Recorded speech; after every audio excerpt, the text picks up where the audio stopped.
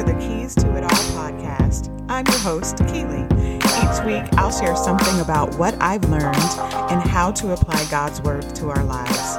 So often we know the scriptures, but we don't know exactly what to do with them. Our humanness takes over, and we have a hard time combining our humanity with our faith. After last week's podcast, where we talked about praying and not worrying, I got a question. The listener asked, how do you pray and let it go with confidence? How do you take your heart, mind, and hands off of our problems? And it was such a good question. And even though I'm going to give an answer, I am going to just be completely honest with you and tell you that I'm not perfect in this arena. And as I'm going to give this response to all of you, it's going to help me as well. So we're going to immediately go to scripture, and we're going to look at James chapter 1, verses 2-7. And they read, "My brethren, count it all joy when you fall into various trials, knowing that the testing of your faith produces patience. But let patience have its perfect work, that you may be perfect and complete, lacking nothing.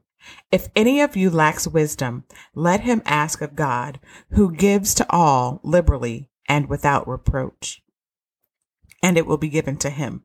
But let him ask in faith with no doubting. For he who doubts is like a wave of the sea, driven and tossed by the wind. For let not that man suppose that he will receive anything from the Lord. He is a double-minded man, unstable in all his ways." That's a lot of meat in there, but there are a couple of things that I really want to point out. Number one, if any of us lack wisdom, we should ask God, who gives to all liberally. I'm going to contend first and foremost that what we are praying for in almost every situation is wisdom. Wisdom for handling anything that we come to face. If you recall last week, we talked about God giving us what we need and not necessarily what we want. What we always need is wisdom. Wisdom will guide us in what to say or what to do at any given time. It may seem odd, but even when we're praying for things like the health of a loved one, we should also be praying for wisdom and how to handle that situation. That wisdom will tell us how to encourage the person who's ill.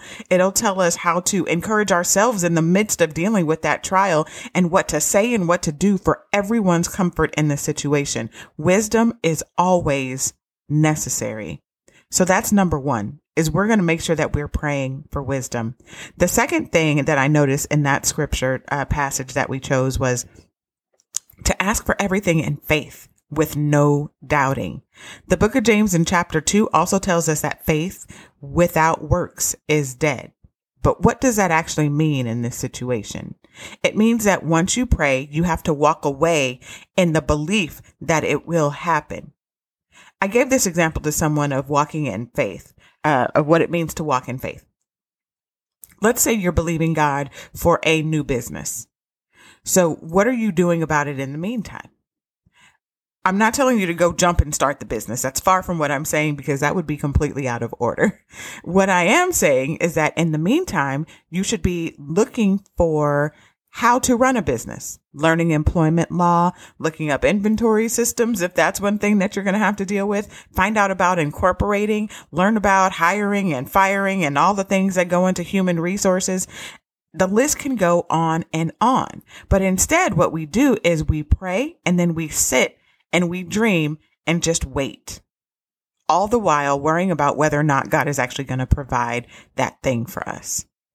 So now, how can we apply that same principle to the things that we're going through and in our own current situations?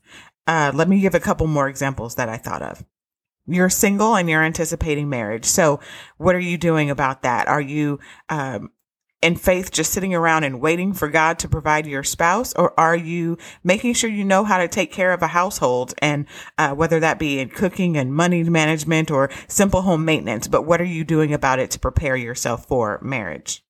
If you're going through marital troubles, how are you treating your spouse? Are you just sitting and wallowing in your marital problems and being angry and frustrated all the time? Or are you treating your spouse with the love and respect that you are looking for in return and that God has called you to give to your spouse? If you're having trouble with your kids, are you just sitting there and being angry with them and telling them about the things that they've done wrong? Or are you encouraging them and showing them what life would be like if they were on the right track? I know these all seem really, really simplistic, but it's now up for you to look at what situations you're going through and see what faith things you can do and apply in your current situation. And I know you're going to say, okay, that all sounds well and good, but you don't know my situation. You're right. I don't have a clue what you're going through, but God does. So once you ask for that wisdom that we already talked about before, He'll provide it, and then you'll understand exactly what the correct steps to take are. Then you actually have to do the steps, not just sit there and know them. You have to actually walk them out. You can't just wait for God to answer your prayers while you wallow in sadness and frustration. And I'm also going to say this. There is indeed power in the tongue, in the things that you say, but lip service in these situations is not going to get you anywhere. It's really about your heart and how much you trust God. Doubt is just going to cause you to be easily swayed by your emotions.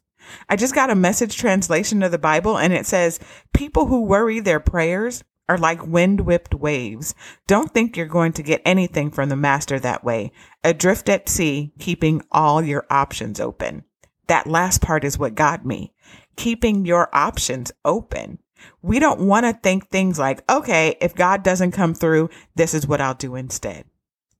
He wants us to be steadfast in our prayers, confident and walking assured that He will provide exactly what we need.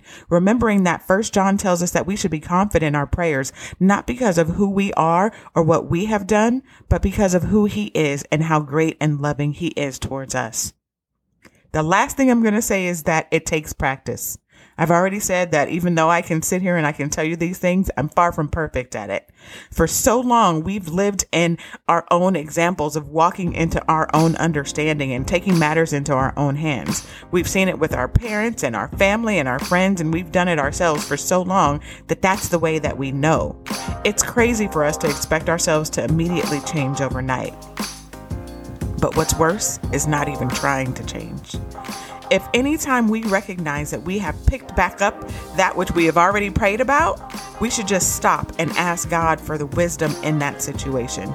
I mean, literally say, God, that thought is back, the worry is back, the anxiety is back. How should I handle it? And then wait for the answer. He's going to provide it, and it's going to be quick and it's going to be fast in those kinds of cases. So today, let's pray together. Father, I thank you for giving us access to you through prayer and for the delight you take in listening.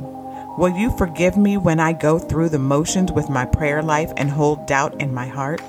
Lord, I want to trust not only that you hear me, but that you'll help me. I want to trust in your greater purpose for the countless things I do not know, see, or understand. In Jesus' name, I pray. Amen. Hopefully, starting today, we'll all start to see differences in our faith walk. We'll start to approach things in a very different way. We'll ask for help in a different way, or we'll expect that help to come in a different way, not necessarily the way that we mapped it out for God to provide it to us. We are going to be confident from this day forward that we will receive all that we need and that we will use the wisdom that God has provided us to keep us going. I want to thank you so much for joining me today and hope that you got something out of what we talked about today.